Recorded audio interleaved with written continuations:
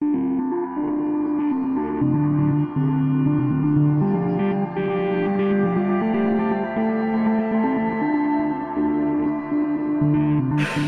yeah, there's no Walmart nearby.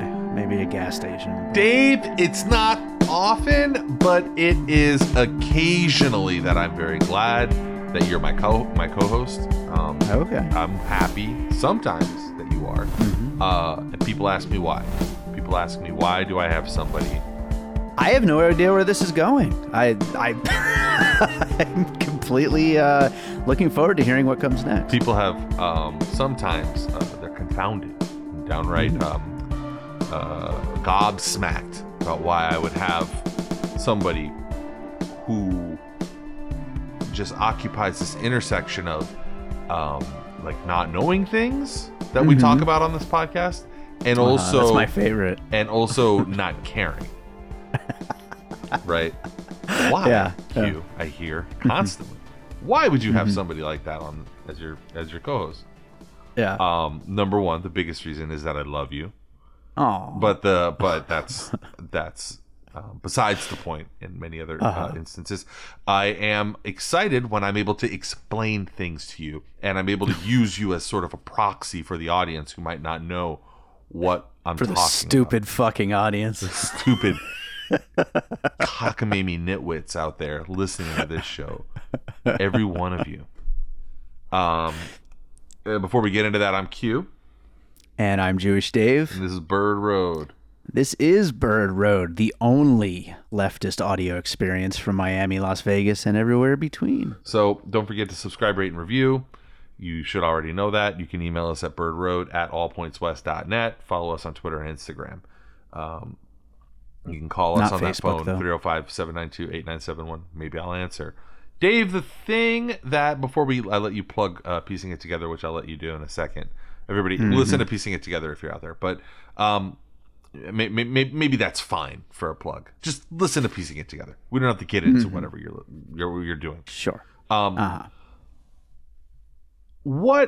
familiar are you with the phrase means testing? Do you know what that is? No. Okay. I mean, I could probably guess, but I don't know. What's your guess? Let's hear it. Basically trying to look at a group of people and what their means are, like either economically or... You're there. Yeah. So means testing happens all the time. The classic example of means testing is the Pell Grant, right? Where somebody like you, who you probably didn't qualify for a Pell Grant because I think you were like a dependent of your parents until you were like 37. Sure. And you were you didn't need to, when you went to college, you didn't need that particular portion of financial assistance. But if you did, I got the Pell Grant a couple times. If you could qualify, if you were whether you were an emancipated kid or whether you were like a somebody who was 18 but on their own and was not being filed as a dependent for the parents, if you check all these criteria in terms of like your income and how much money you have, that's means testing. When the government looks with scrutiny at a group, which you were pretty much right on, like your guess of what, and determines whether or not that group has the means or the lack of means to qualify for a particular benefit. You can find means testing everywhere. Like there's means testing in Medicaid and Medicare, right? Are you old enough? Do you qualify? Are you a senior citizen, or do you reach the age 62 or 65, depending on the state or where you are or what program? Do you qualify for discounts in your pharmaceuticals? Do the medicines that you're prescribed?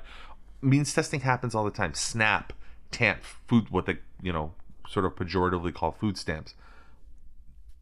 It's one of the probably biggest, I would say, the biggest points of tension between progressives and moderate Democrats or centrists, right? Means testing is a fight, because if you're a progressive, if you're a socialist, you want to do away with means testing. You want to open up a lot of these programs for everybody, and that the rising tide lifts all boats. Whereas centrists, moderates tend to really love threading the needle between like, oh, well, this group, and this group will be allowed to have this particular little benefit, right? So I bring this up today as we get sort of to the content of today's program. Because I wanted to start off talking with item number 1 that I have listed here, which is Kamala Harris's maddeningly means-tested version of student loan forgiveness, which is just getting the shit kicked out of it. And I'm going to explain using another news item, another thing that another piece of news that's sort of floating out there in the ether, why these kinds of things are such bad ideas. And so if you haven't heard about Kamala Harris's proposal that's out there to wipe student debt, here's an article, wipe away student debt. Here is an article from the Business Insider that sort of gives a high level view of it. She sparked, according to the author of this piece, Ellen Cranley, Senator Kamala Harris sparked confusion on Twitter Sunday when she touted a specific policy point for student loan debt forgiveness. The California lawmaker wrote on Twitter that the proposed plan would forgive debt for Pell Grant recipients who start a business that operates for 3 years in disadvantaged communities. Pell Grants are reserved for students from low-income households and can provide up to, $6,195 for a school year. I never got that much. I guess they maybe have increased it. In 2017-2018, 7 million people qualified for Pell Grants, right? So a Pell Grant, by the way, is not a student loan. It's not something that needs to be paid back. But the assumption is that people who are getting Pell Grants are probably also getting student loans, because if they qualify for a Pell Grant, they're in a position where they probably need student loans too. Sure. So these are two separate, distinct things, but one is being used as like an indicator for the other one. Does that make sense? Sure. Okay, so the announcement came as the latest in student debt forgiveness, as a popular talking point for 2020 contenders, and included a pledge from Harris to work with Congress to create a $12 billion grant and support program to facilitate startup minority small businesses. The proposal is part of a new of 2 new policy proposals her campaign said were designed to support closing the wealth gap among Black Americans by focusing on investing in higher education and entrepreneurship. However, several users were quick to point out their concerns with the conditions of the forgiveness. It didn't seem to make sense when compared with the harsh realities of the low chances of a business's success in its first several years. That makes sense, right? What do we always hear? 2 out of 3 small businesses fail in the first year, right? Yeah. And that sounds high, to be honest. Yeah, that sounds like hopeful, overly positive. So this is a tweet that they embedded in this story from Camila Londoño, who says, "I work at an incubator in a university that is deeply committed to innovation in a city that has what feels like an incubator in every corner. And this," talking about Harris's proposal, "is so absurd. A lot of new businesses fail, and they take a lot of money and effort regardless of success. Who does this help?" And the "who does this help," Dave, is kind of like the tenor of the criticism that she got from like Twitter at large and social media at large, because it's like this policy is so means tested. It basically helps maybe like 20 people. There's 20 people out there who hit all of the, again, talk about threading a needle, like this tiny little horizon of people that can actually benefit from this. And the other thing that's not mentioned in this proposal is, like, what do you have to do if you're one of these people to start a business? What's the first thing you have to do? Take out another fucking loan. You have to get further in debt. And that debt is not within the purview of this program. So, like, it's debt upon debt upon debt upon neoliberal solution upon neoliberal solution upon late capitalism. It's like it's a Russian nesting doll of servitude, basically, of debt servitude, of having to be able to just like plug yourself into a system of finance where your position is just being somebody who is a servicer of debt, who is like, okay, all I represent, I'm not really a business person, I'm not really an employee, I'm not really a functioning member of society. I'm a line item on a debt sheet, and I will be my debt will be moved around, and it will be treated as a commodity unto itself, and I will be plugged in to this sort of servicing of debt for the rest of my life. I bring that up to bring up people I think don't fully grasp how sort of pernicious these things can be, how like shitty it can be to put means testing at the forefront of everything that you do. So I wanted to like, this Kamala Harris proposal is like the seed, right, of one of these means tested programs, and I wanted to look at the fully blossomed, like what it looks like when these things actually, come to fruition, and what happens, the unintended consequences of how they end up really manifesting. So, ProPublica article that just came out today by Jodi S. Cohen and Melissa Sanchez. Headline is, "Parents are giving up custody of their kids to get need-based college financial aid." Subhead, "First, parents turn over guardianship of their teenagers to a friend or relative. Then the student declares financial independence to qualify for tuition aid and scholarships."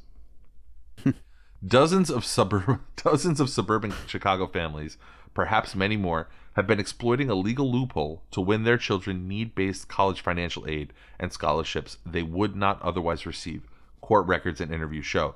Coming months after the National Varsity Blues college admission scandal, this tactic also appears to involve families attempting to gain an advantage in an increasingly competitive and expensive college admission system. Parents are giving up legal guardianship of their children during their junior and senior years of high school to a friend, to someone else, a friend, an aunt, cousin, grandparent. The guardianship status then allows the student to declare themselves financially independent of their family so that they can qualify for federal, state, and university aid, ProPublica Illinois investigation found. It's a scam, according to Andy Borst, director of undergraduate admissions at the University of Illinois in Urbana-Champaign. Wealthy families are manipulating the financial aid process to be able to be eligible for financial aid that they would not otherwise be eligible for. They're taking away opportunities from families that really need it. So this is what you end up getting with the means testing. When you lay down a bunch of rules and turn it into a game, all you're doing is creating incentives for people to cheat and come up with ways to take advantage of a system with very limited funding or limited access. Like, obviously financial aid is not an endless pit. There's only so much of it to go around as the system is currently constructed. You know who has a plan where none of that shit matters? I'm excited to hear. Well, it's one Bernard Sanders. Bernie Sanders has a plan that gets criticized by the same people who come up with plans like this, the centrists, the neoliberals, the sort of moderate Democrats, because his program that he's proposing is debt forgiveness for everybody and tuition-free college for everybody. Now, the problem, the centrist class and the sort of moderate neoliberal, whatever you want to call them. How do you pay for it? Well, that's one of their problems. The other big problem is that they have with it is that, and this is more of a rhetorical point, and it's used in really, it's used like a cudgel in really bad faith. They'll say, "Oh, so you want to give free college to the children of billionaires and millionaires?" Oh God. And it's like, read this. I've literally heard that before too. I've heard that argument. Read this fucking ProPublica article. What do you think is already happening? You think that they're not just manipulating the system already? You think that they're just not like making a mockery of all these programs as it is? And do you think they fucking care? If it became free tomorrow, first of all, these aren't the billionaires doing it. These are this is the suburban Illinois, net worth 5 to 10 million crowd, people who are pretty rich but are not billionaires. Billionaires are always just going to send their kids to skull and crossbones, drink the blood of infants at secret society college. They're always going to be at a different strata that you never even engage. You're going to be the only child of a billionaire that anybody ever ends up like hanging out with is someone that wants to be famous, like Nick Kroll or something like that, who is the child of billionaires. And but like pretty much no other child of billionaire will you ever interact with. They're not gonna like take your spot at the University of Texas or something like that. Right. So,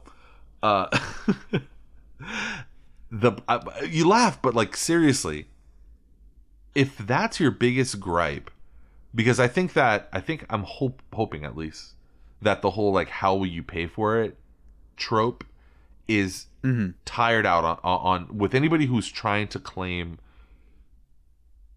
status as a Democrat, even the most moderate of Democrats.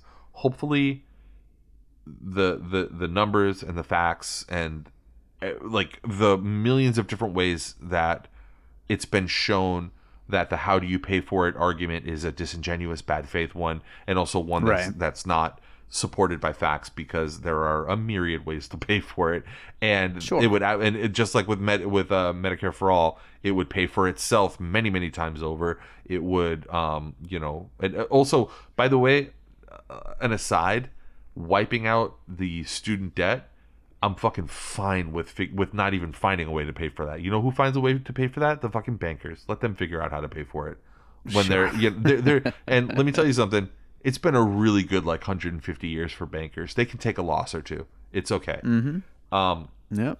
So I don't think the how can you pay for it, like as we progress, and we're recording this one night before the second round of debates begins tomorrow in the Democratic primary.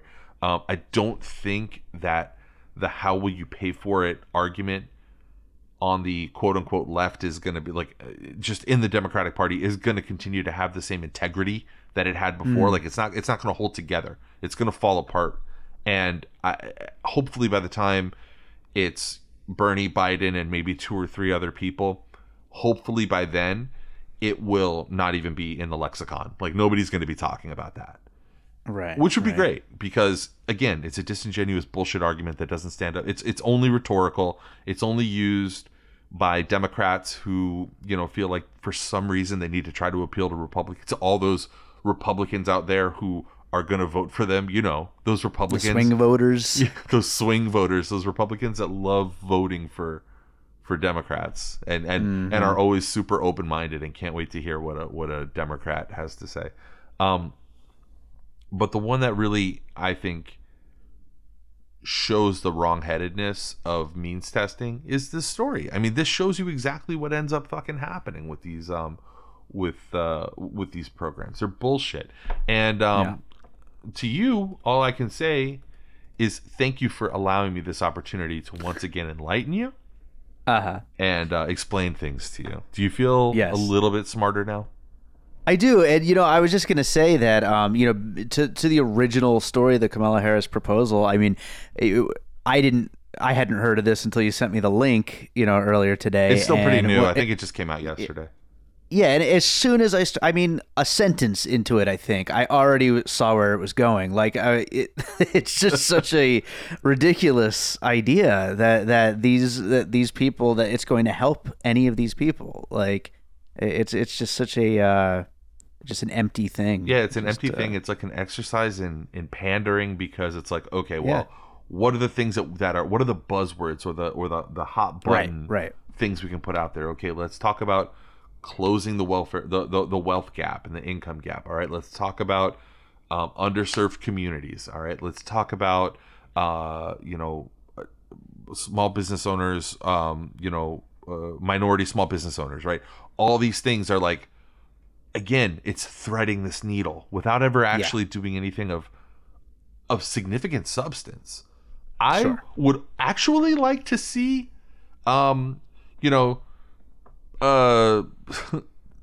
Commerce Secretary Kamala Harris in the next, because I don't think she's going to be president, but like I would love to see her put this plan, or Secretary of Education Kamala Harris. I would love to see her in the Democrat administration, which I don't think there will be. I think that Trump will be president for the next 12 years.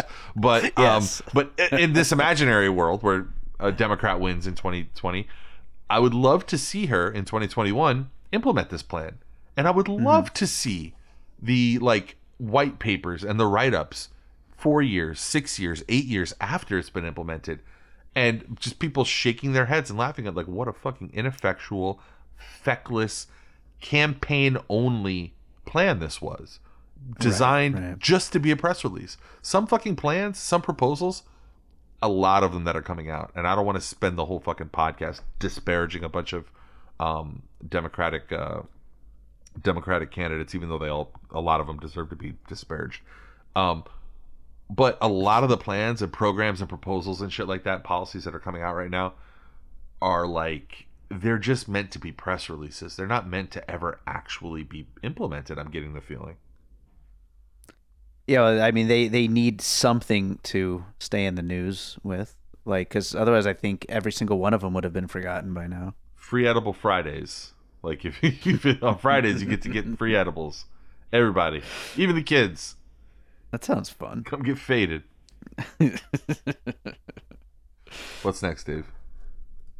What is next? Yeah, I don't know about this story. I think even though you just did the majority of item number one, I didn't really know much about this story here with this. I started to read it, and it I started to read it, and I was like, what the hell is going on here? How far did you get into it? Far. Only a few paragraphs in, and I was already like losing it. Awesome. So yeah, the next article that we wanted to talk, the next thing I wanted to talk to you about was the I don't know. I wonder if anybody out there has read this. It's been kind of popular. It came out a week ago. It's an article in New York Magazine in their The Cut section, which I'm not really sure what that's supposed to be about. Like it's like a freestanding vertical of theirs that they have. The most gullible man in Cambridge. By the way, only person that's really quoted throughout this article is the subject of the article and the writer right there in the headline.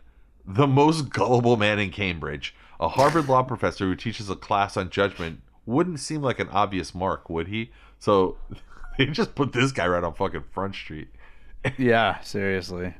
It's a fun read. I love the picture, too. I don't know. I would have liked to sort of bat this one around with you a little bit, but you would have to have read it. So, but it's basically a fun read about this guy, Bruce Hay, who is a Harvard professor, a 52-year-old guy, who is just one of these like products of unbound liberalism, like the kind of liberalism that just kind of rots your brain. And the thing that Republicans make fun of everybody or conservatives make fun of everybody on the left for being is mostly bullshit, but not fully. Like, there are people who are the caricatures of like paralyzed, wheedling, like wimpy liberalism, right? That does exist out there. Those people are out there. This guy is hilarious. He was, I'll break it down. I don't want to spoil this article, which it's a great read. I recommend to anybody, going there and wasting one of your free, or, using up one of your free monthly New York Magazine article reads that you can, I think they let you read 3 of them free per month. Giving this article a read. It's a long form. But this guy goes into I think a bookstore and is shopping and meets a French woman who claims to be the daughter of her name is Maria Pia Schumann, who claims to be the daughter of songwriter Mort Schumann, who was the guy who wrote Save the Last Dance, Viva Las Vegas, and one of these like guys who was this incredible songbook from that era. She's 32. She's pretty. She's young. 20 years younger than him. She just turns out to be this long-term scam artist who is in league with a trans woman who is a student and a doctoral candidate at Harvard. All of this is happening in Cambridge, which is code word for Harvard. The only thing in Cambridge is Harvard. And this guy gets embroiled. He has a wife who is actually his ex-wife, but he's like sort of they're co-parenting, raising kids together. He has a pretty traditional, apart from the fact that the wife is an ex-wife and they live together, he's a pretty traditional nuclear family that he's raising, and he just gets completely swept up by these two women. Long story short, he maybe gets one of them pregnant.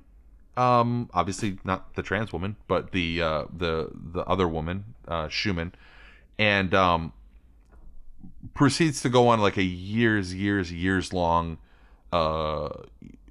con where he's just getting grifted by these women, and at one point they trick him into him and his nuclear family, his existing family with his kids from his ex-wife, convince them all to leave town for a few weeks, get signatures on some documents, and move all of the furniture out of their very beautiful, nice Cambridge home, move themselves into the house. And when the police show up, they present the documents that they tricked this nitwit, this Harvard professor, this just goo-eyed dipshit, that he basically signed a lease, like renting his home to them, and that he just signed out of pure trust, without bothering to read it. And the details are insane, and I mean, you know what this sounds like to me? Huh. This sounds like it would be a great subject matter for Ryan Murphy's American Crime Story series. Yeah, that he did the OJ case and then the Versace. This would fit right into that kind of aesthetic, that whole just very kind of. But it's weird like because I'm not smarmy. Sure. Yeah, I mean, I agree. like the Versace, like there's a lot of Andrew Cunanan energy coming off of these two women. Like, but let me not be that pejorative, because there's honestly, apart from these like small minor grifts that they ran and cons that they ran, there's no evidence of them being like violent criminals or anything. They've never like hurt anybody or done anything. Sure, but they did pull the move. It's still a crime, though. They did pull the age old move of look, I love you, and I promise, like in text messages and in chats, saying I love you, I swear, I promise, I don't even mind that you raped me. And it's like, whoa, wait, what? What are we talking about here? What the fuck is going on? Prank caller, please don't call. Good move. Yeah. So like there's a lot of that going on. It's like probably about 5,000 words. It's worth a read. Maybe you can read it up there in the mountains when you're flicking your dick. To this story. Because it's so hot. Yeah, it is. I don't know what else I want to talk about, Dave. What do you want to talk about? You're about to leave. I think it's probably good for us to maybe take I know you said that you want to take a few months off of the podcast, so I never said such a thing. I know you're going to be gone for like a month with your vacation, and August is a month when I feel like people aren't really listening to podcasts. So did you just put a Bird Road break on me? Talk about a grift. I don't know what's going on. What's some shit that you want to talk about, man? Come on. Didn't we take a break last year around August? We took a break in September. Yeah. September. But oh wow. Not like any of that. Not like anything we're doing is working. So fuck it. Like who cares?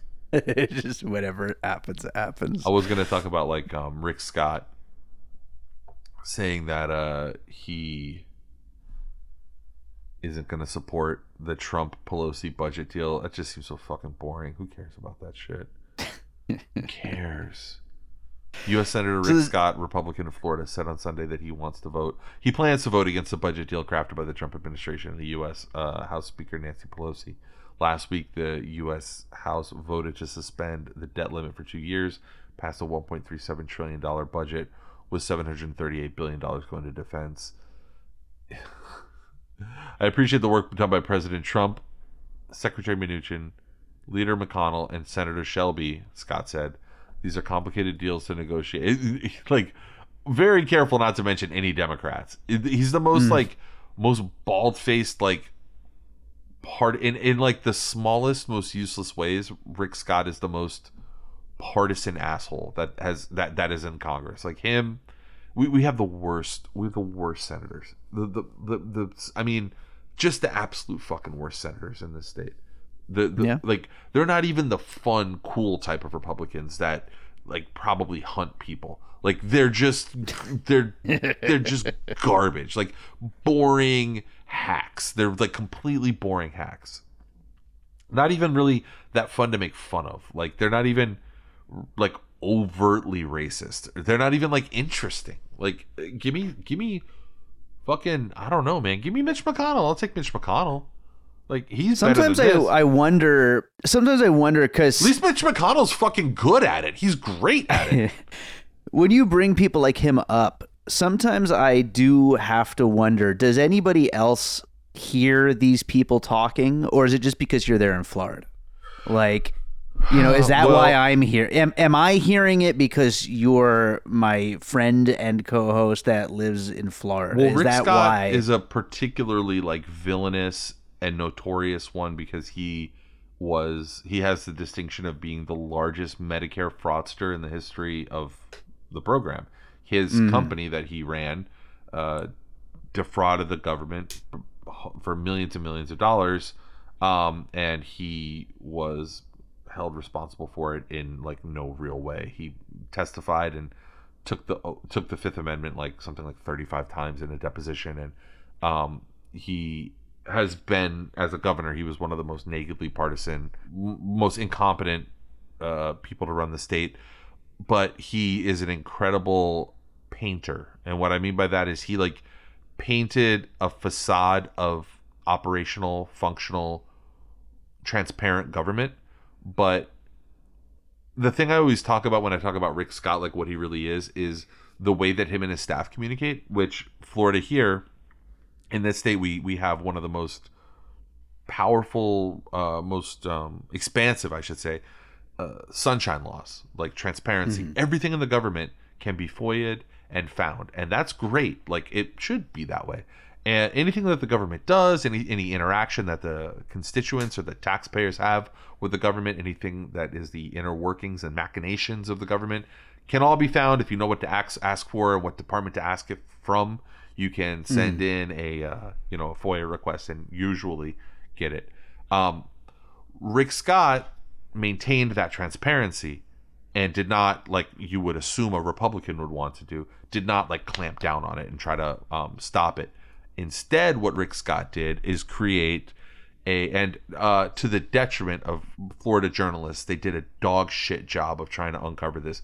For a few years, some people were working on it, especially early in his administration as governor, but it was eventually abandoned. Rick Scott began a sort of ad hoc, like offline, outside of the view of sunshine laws communication system with his with his staff and his aides and stuff like that, where who knows what the fuck was going on, because again it was outside of the purview of the sunshine system, so of government. So the shit that like Hillary Clinton caught hell for was actually executed in a much more competent and malicious manner by Rick Scott years and years before that.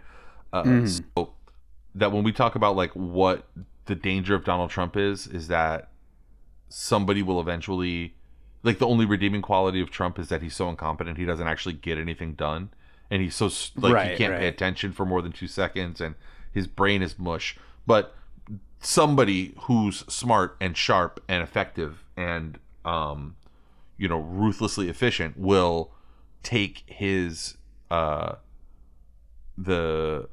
template that he's made and run with it and do way better. And like when I think of Rick Scott, like I think of like that's the kind of person that will do that, like an effective administrator of horrible things, like somebody who will take up the mantle of eventually one day of a Donald Trump and adopt all the right rhetoric and hit all the right notes to tickle all the right spots on all the brains of the pieces of shit who support him, and harness that same energy in an even more cynical way.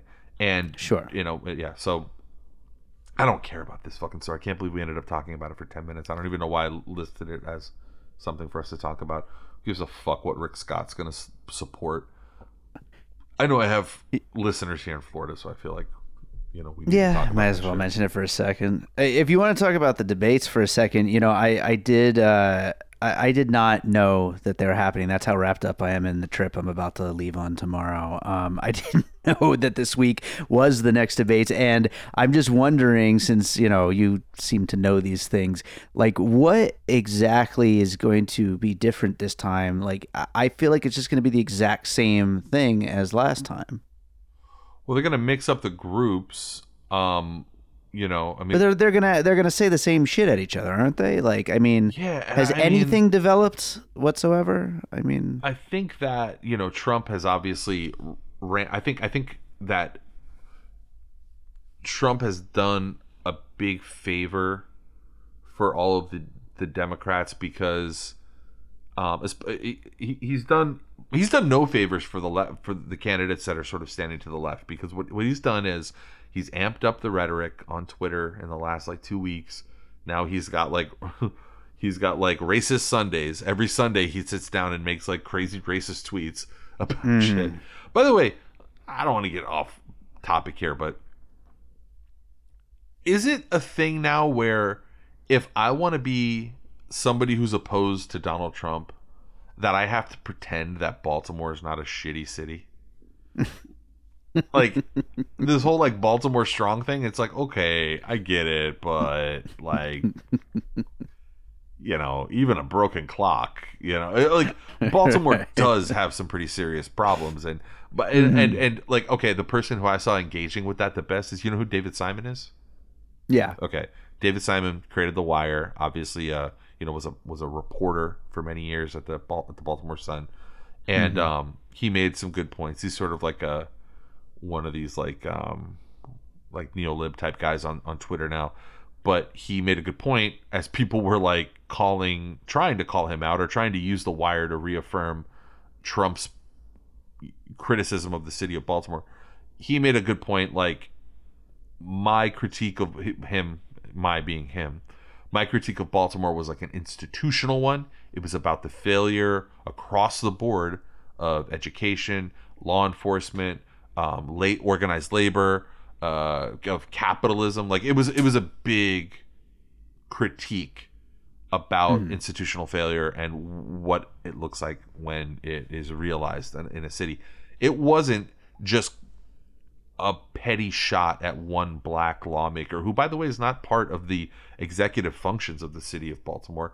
Congress, I know, like, I realize that the people out there, including Trump, are about as smart as he is in terms of like how government works, but your Mhm. congressperson is not in charge of fixing your city. Like Sure. your congressperson represents you in Washington. They don't do things in your city to fit. Like, I mean, maybe they do sometimes. Like, there's a crossover of interests, but that's not what their job is. That's the mayor. That's the governor. That's the executive function of whatever Mhm. municipality you live in. It's not your congressperson. Your congressperson represents you in on a federal level.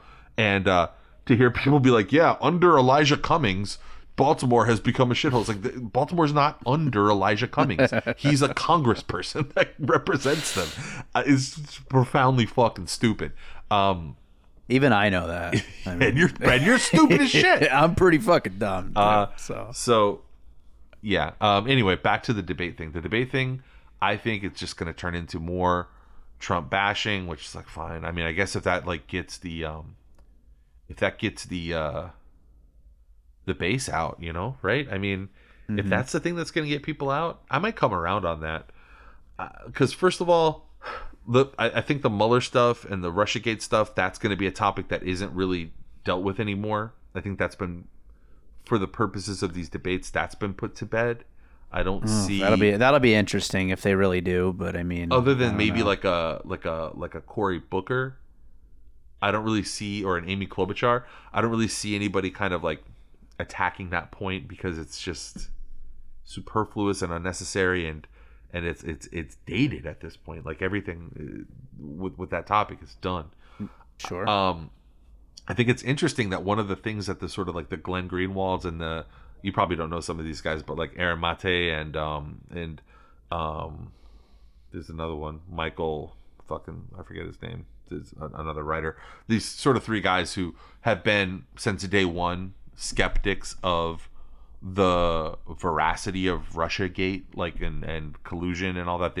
Their reporting has been poking holes in the narrative by Democrats, but from the left. Like what they're saying is that Russia, like a lot of progressives believe that Russiagate and all of that stuff is a convenient cover for Democrats in power who fucked up the easiest election in history, right? It's like complaining to the refs after you lose the game. So I don't agree with them in one of their specific criticisms where they were like, oh, well, this is just a way for Democrats to not have to talk about issues. But that's bullshit, man. Democrats have been talking about issues a lot in the last 2 years.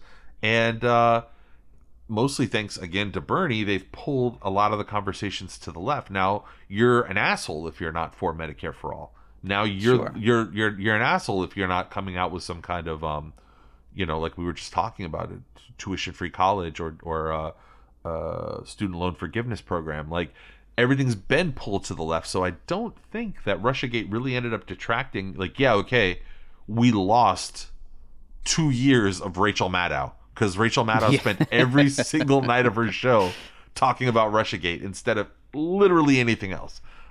Which, primetime MSNBC, she very easily could have been. But whatever. I mean, guess who else did like a bullshit ass fucking investigation for years that turned up nothing? The Republicans against Hillary Clinton. Mm-hmm. And how did that work out for them? Pretty fucking good. They won. Like, yeah, Benghazi, nothing came out of Benghazi, but guess what? It got enough Republicans angry at Hillary Clinton. Benghazi was a fucking trending hashtag for a solid, 24 months? And sure. Everybody was, they were frothing at the mouth about Benghazi, the right. So, whatever, man. If it gets the dumbest parts of the Democratic Party, the Tom Clancy morons out there, if it gets them psyched up to go out and vote against Trump, then fuck it. Who cares? Well, let Rachel Maddow talk shit for an hour every night. Are you watching that show? I'm not watching that show. Who gives a fuck what she does? Of course not. I hopefully would like to see the so you're not even going to be able to see them because you're going to be out of town, right? No, yeah. See, what I'd like to see is a little bit better stage handling and technical proficiency, because wow, did they fuck up the last one, man. There were audio problems and mic issues and AV issues left and right. I mean, I'd like to see something resembling a professional fucking performance by the production. That is, I know you're not going to be watching this because you're going to be in a fucking mountain somewhere, but sleeping in a cave. But is there anybody at this point still, 15 months away from Election Day? Is there anybody that's up there who you're interested in hearing more stuff from, and why? No, not. No, not really. I mean, you know where I stand. I mean, I think I'm more of a I will vote Democrat no matter what than you are. But I mean, I don't really care to hear from any of them other than Bernie at this point. Is there anything that Pete Buttigieg could say that would make you be like, there's oh, wow. nothing he could say that I'd be like, yeah, I can't wait to hear more from him. No, there's nothing. I really can't imagine the single thing he would be able to say. I know, me neither. I mean, I don't know. No. These people all suck. I'm looking at these names. Some of them are I'll tell you who I would like to hear more from. Marianne Williamson. That's it. Yeah. I feel like that preferably on a TV show. Yeah. But that's what we're going to need in the next 4 years of Trump, is we're going to need more love and tolerance and understanding and spirituality. That's the stuff that we're gonna need. We're gonna need a lot of that. And oh yeah. So you want to do love hate? We haven't done that in a while. Do you have anything? I do. Okay. Yeah, you said you want to do Love Hate, and so I figured Let's do finish Love, this Hate. shit. Let's get this over with. Yeah, we'll blaze through them, but I do think we should be doing this like from now on. We should do Love Hate every episode. There's no reason not to. Okay, for those who are more recent listeners and don't remember this, Love Hate is a segment that Dave and I did for a long time and then sort of abandoned, where we just like real quick hits, some things that we love from the past week that we're like doing or watching or listening to, or just that happened to us. I don't know, something from life. Sure. And then something that we hate. Yep. I'll start off if that's okay with you. Sure, go for it. So I've been listening to a good podcast that's only unfortunately available on Luminary, which is a paid podcast app, which as somebody who runs a podcasting company, I have a subscription to it. But this podcast is called Break Stuff, and it's about the 1999 Woodstock Festival, which completely underrated concert in my opinion. Like I love hearing about this concert. I remember it happening at the time. It was all about like nu metal. It was a different vibe, a different feeling from. I mean, you remember how music was in 1991. Oh yeah, of course. It was dog shit, but somehow also really great. And like, it was just this weird thing. And maybe a part of it is like nostalgia, looking back at this disaster that this show was, with like the riots and the fires and explosions and people dying. But by the way, same amount of people who died in the original Woodstock, 1969. Yeah. 2 people died during that one too. And like just the revisiting of what was going on behind that music. I'm not trying to like exalt the importance of Limp Bizkit or anything like that in the history of music or anything, but it was very much an interesting precursor, I think, to this age where we're in now. Like, I feel like nu metal was a precursor to like SoundCloud rap now, where it's very like in my feelings. It's very like atomized and lonely. We're living in an age of loneliness right now, and and people are sort of losing themselves in their music and stuff like that, finding their culture or their connections through dissatisfaction that's expressed through the culture that they're consuming, specifically in music. And I feel like that wasn't a thing, that anger, that aggression. It was different. It wasn't like 1969's Woodstock, and it wasn't like, you know, the early 90s era of like grunge or like alt rock or any of that. I don't know. What is your take on? I'd be interested as a music person to hear, as a person who's made of music. I'd be interested to hear what your take on what your memories of the 99 Woodstock was. I mean, I would actually love to listen to this podcast. It sounds really interesting because, I mean, it wasn't the 99. I'm trying to remember. Was that like the classic Nine Inch Nails all the nu metal as well? Yeah, all the nu metal stuff. No, I think 94 was. I might be wrong. I think 94 was Nine Inch Nails. That was, you're right. That was 94. The one with all the mud, where everybody was covered in the mud, and it was the 25th anniversary. But 99 was the Limp Bizkit and all that stuff. Korn, and I mean, it's such a. I mean, that's when we were 19, 20, 21 in those years. Like, that is such a formative time. I mean, it's like, I would love to listen to that. It sounds really interesting. Yeah, I'll share my Luminary login with you. You can listen to it. I'll have to check it out. What'd you love, Dave? All right, so my love for the week, of course, has to do with Once Upon a Time in Hollywood, Quentin Tarantino's new movie. No but I'm not going to talk about please. the movie I still specifically. Haven't seen it. Yes, I will not. However, I am going to read you a tweet, which is one of many on the subject, and I'm going to do this in a way so as to protect no spoilers for you. Okay. But of course, as you do know, the trailer, shows that this does have something to do with that 1969 and the Sharon Tate murders and with Manson.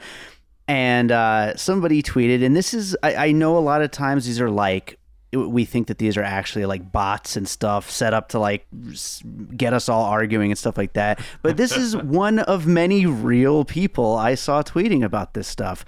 I think a major problem is how little the film portrays much of anything about the Manson family at all. The storytelling assumes and requires that you know all of that. And then they go on. I don't want to say too much more, like, so it doesn't end up spoiling anything from their tweet. But they're basically saying that how dare he make a movie where he assumes that you have heard of Manson and his family, which I just think is so freaking hilarious. There's been just the reactions to this tweet and other tweets like it have just been so funny, just following along on Twitter. And I would suggest don't go looking for them until you've seen the movie so you don't spoil anything for yourself. But it's incredible. I don't understand how people could be so uninformed about some things that are such a major part of pop culture history. That's a profoundly weird take. I haven't seen the movie yet, but yeah, it's a weird way to come out. That's really weird. It's so strange. It's really weird. I actually said, like, half jokingly earlier today on Twitter that I think I knew more about Manson going into the movie than I did about old Hollywood. Like, because, like, that's just so ingrained. I mean, those are all stories that we know growing up. It's just, I guess there's a generation now that doesn't know about Manson. Okay, so my hate is a little thing, admittedly, but it's happened more and more often. It's just like, I saw this New York Times tweet where it says, it's from New York Times Business, and it says, it's just some article about Boeing 737, the plane problems, the crashes and everything, and it says safety regulators didn't fully understood the deadly control system, blah blah blah. It's a dumb typo, but I mean, like, the New York Times, man, and like everybody, it's a tweet and it was a social media post, but just the quality of copy editing across the board, of proofreading, of just looking back over the thing. I'm not asking for you to have line editors going through all of your fucking tweets, but, like, just take 2 seconds and look back over and reread your fucking tweets, man. Like, god damn, you're the New York Times. It's ridiculous. And it's everybody's. Washington Post, CNN, they all, like, just nobody. I'm not trying to sound like a fucking school marm, but it makes the internet fucking unreadable. Like, it becomes where you have to read over things 3 or 4 times to understand what the fuck they're trying to understood what the fuck they're trying to say. Yeah, it's annoying. I hate it. Fucking learn to. You work at the New York Times. You're posting from the New York Times official accounts. What a mess things have gotten to become. It's kind of sad, but it's over. That's it. Well, I'll just give my hate very quickly here, and that is something that it may seem very inconsequential, but Regal Cinemas unveiled their Unlimited plan, which is their Movie Pass competitor. Yeah, I saw that. I texted that to you, I think. I think you had already seen it. Yes, you did. And now it's official, and they've unveiled, like, all the things about it. And, you know, AMC has theirs, which is $20 a month. Down the line, you could see absolutely anything you want, plus you get, like, all kinds of other stuff along with it at any time you want, anything you want. They are advertising this as $18 a month, but then there's other plans. But what they don't tell you is that there are fees literally everywhere. It's, like, very difficult to use. It's, like, only at select theaters. You have to pay between 50 cents and $3 a ticket, depending on where you're using it. Yeah, I just, fuck you, Regal. Like, don't do us that way. I would have signed up for it in a heartbeat, because with the amount of movies I go to, I'm on AMC A-list, but there are indies that play at Regal more often, and so I would have signed up for that too, but they're being greedy little shits, and so that's my hate for the week. I guess the last thing I would leave people with is, as I was kind of mousing around during this episode, I saw that Alan Dershowitz is trending, disgraced professor at Harvard Law School, who is the defender of the absolutely most repugnant people on the planet. But the reason he's trending is because they just came out with a. I haven't had a chance to read it yet, so I don't know what is. I'm gonna burn another one of my free reads for the New Yorker on this article, because it's a New Yorker piece that just came out. Alan Dershowitz, devil's advocate, the noted lawyer's long controversial career and the accusations against him by Connie Brook. Connie Brook, clearly a very brave person, because Alan Dershowitz has a long history of suing anybody who dares to write about him in anything other than a flattering light, or to say things utter things publicly negative about him. I don't want to get into this article. It looks really long, and I'm probably going to read it, and if it's worthwhile, we'll talk about it, I don't know, some other time. But sounds good. But I do want to say his response. I guess at some point he wrote an op-ed about, I'm sorry, but you're never gonna get people with the like, hey, let's have a conversation about age of consent. I'm sorry, you're wrong from this. But doubling down on this op-ed that he wrote, he's replying to a critic on Twitter. He sent this tweet just now, about like 2 hours ago, from Alan Dershowitz. And I'm just quoting you, Alan. Don't fucking take me to court. All I'm doing is quoting you. I'm not telling people to Google what happened to Alan Dershowitz's first wife. Don't go Googling that. Don't Google that phrase and click on any of the links that pop up when you Google what happened to Alan Dershowitz's first wife. Nobody do that, please. All I'm going to do is recite the tweet that he sent. Okay. I stand by the constitutional, not moral, argument I offered in my controversial op-ed.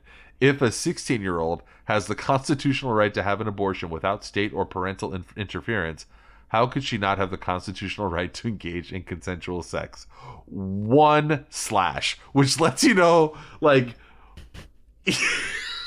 dude, nothing good is gonna happen. Oh boy.